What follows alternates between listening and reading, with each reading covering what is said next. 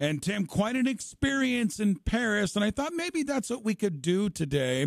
You got there a couple of days early, settled in, and the experience of everything that went, and then the game and how the crowd reacted and such. Let's hit this trip to Paris for our Cavaliers and you. Oh, absolutely. First of all, good afternoon from Paris. Yes. Ray, it's 2:45, and so, as you said, I'm here for an additional day strolling the streets of Paris.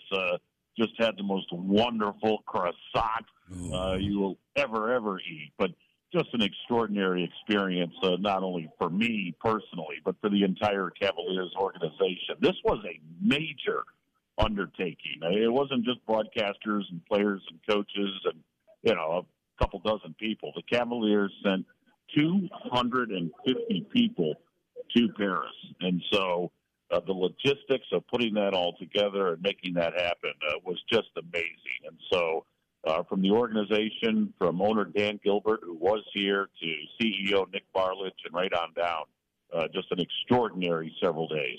So Tim, take us from the teams there, and I know you hooked up with the team.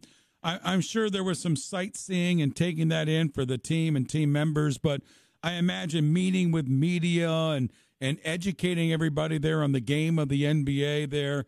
Talk about the experience for the organization and the NBA in general. Boy, Ray, I'm glad you asked that because, of course, the game yesterday, Thursday, Wednesday was a media day per se, like we have before the season starts at Rocket Mortgage Fieldhouse. Well, it was a media day here in France.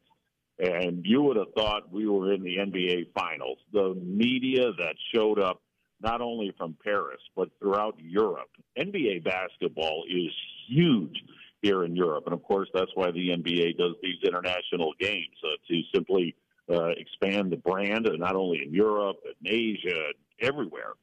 So it was incredible, the amount of media that showed up to basically swarm the Cavs practice facility before they had practice on Wednesday. It was a sight to behold. And, of course, France is one of the epicenters as far as NBA basketball fandom is concerned. Right now, currently in the NBA, there are 14 players from France. Of course, Victor Wembanyama, the number one pick in the draft, but Rudy Gobert, and the list goes on. So just an extraordinary event. And as you said, the players were really energized by the fan reaction. Hopefully the crowd mics picked it up yesterday. That was one incredible crowd over at the arena when the Cavs and the Nets played. Those fans were into it, and it was a lot of fun to be a part of. And Tim Alcorn is with us, three-pointers from Paris, France. And, Tim, take us into the arena itself, and it did resonate to us with the crowd mics and everything. And talk about the crowd and their ability to know or not know the NBA. Are they well-educated? What was your take on everything that you took in inside the arena?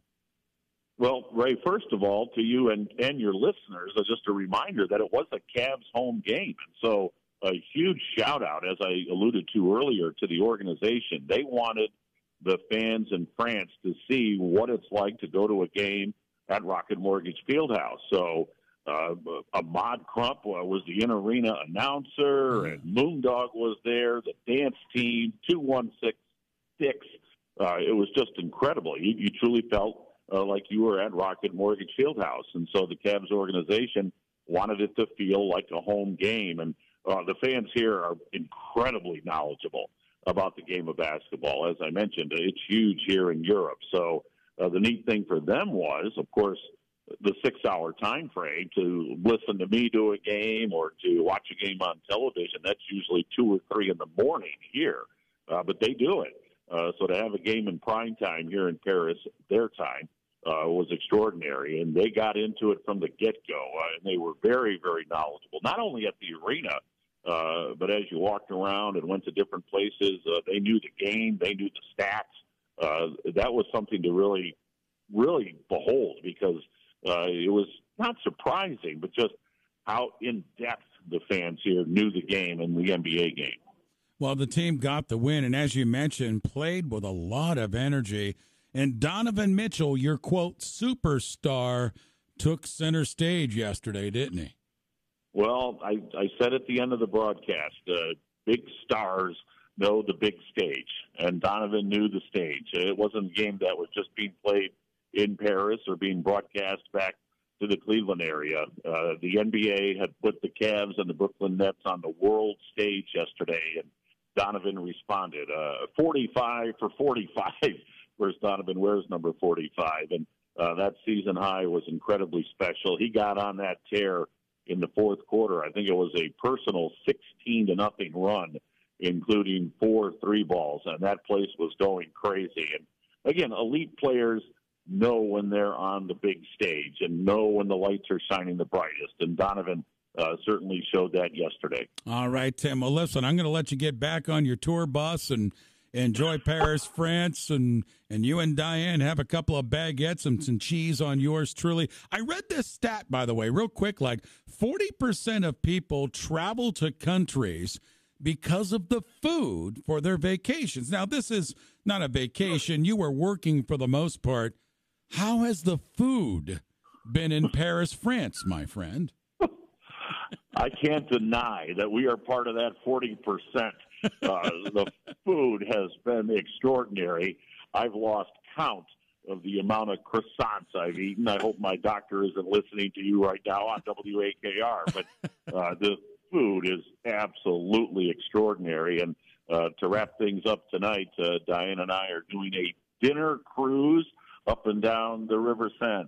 Oh. So we are looking forward to that, and but it has just been an amazing experience, as I said, not just for me, but for everybody in the Cavaliers organization that took part. It was incredible.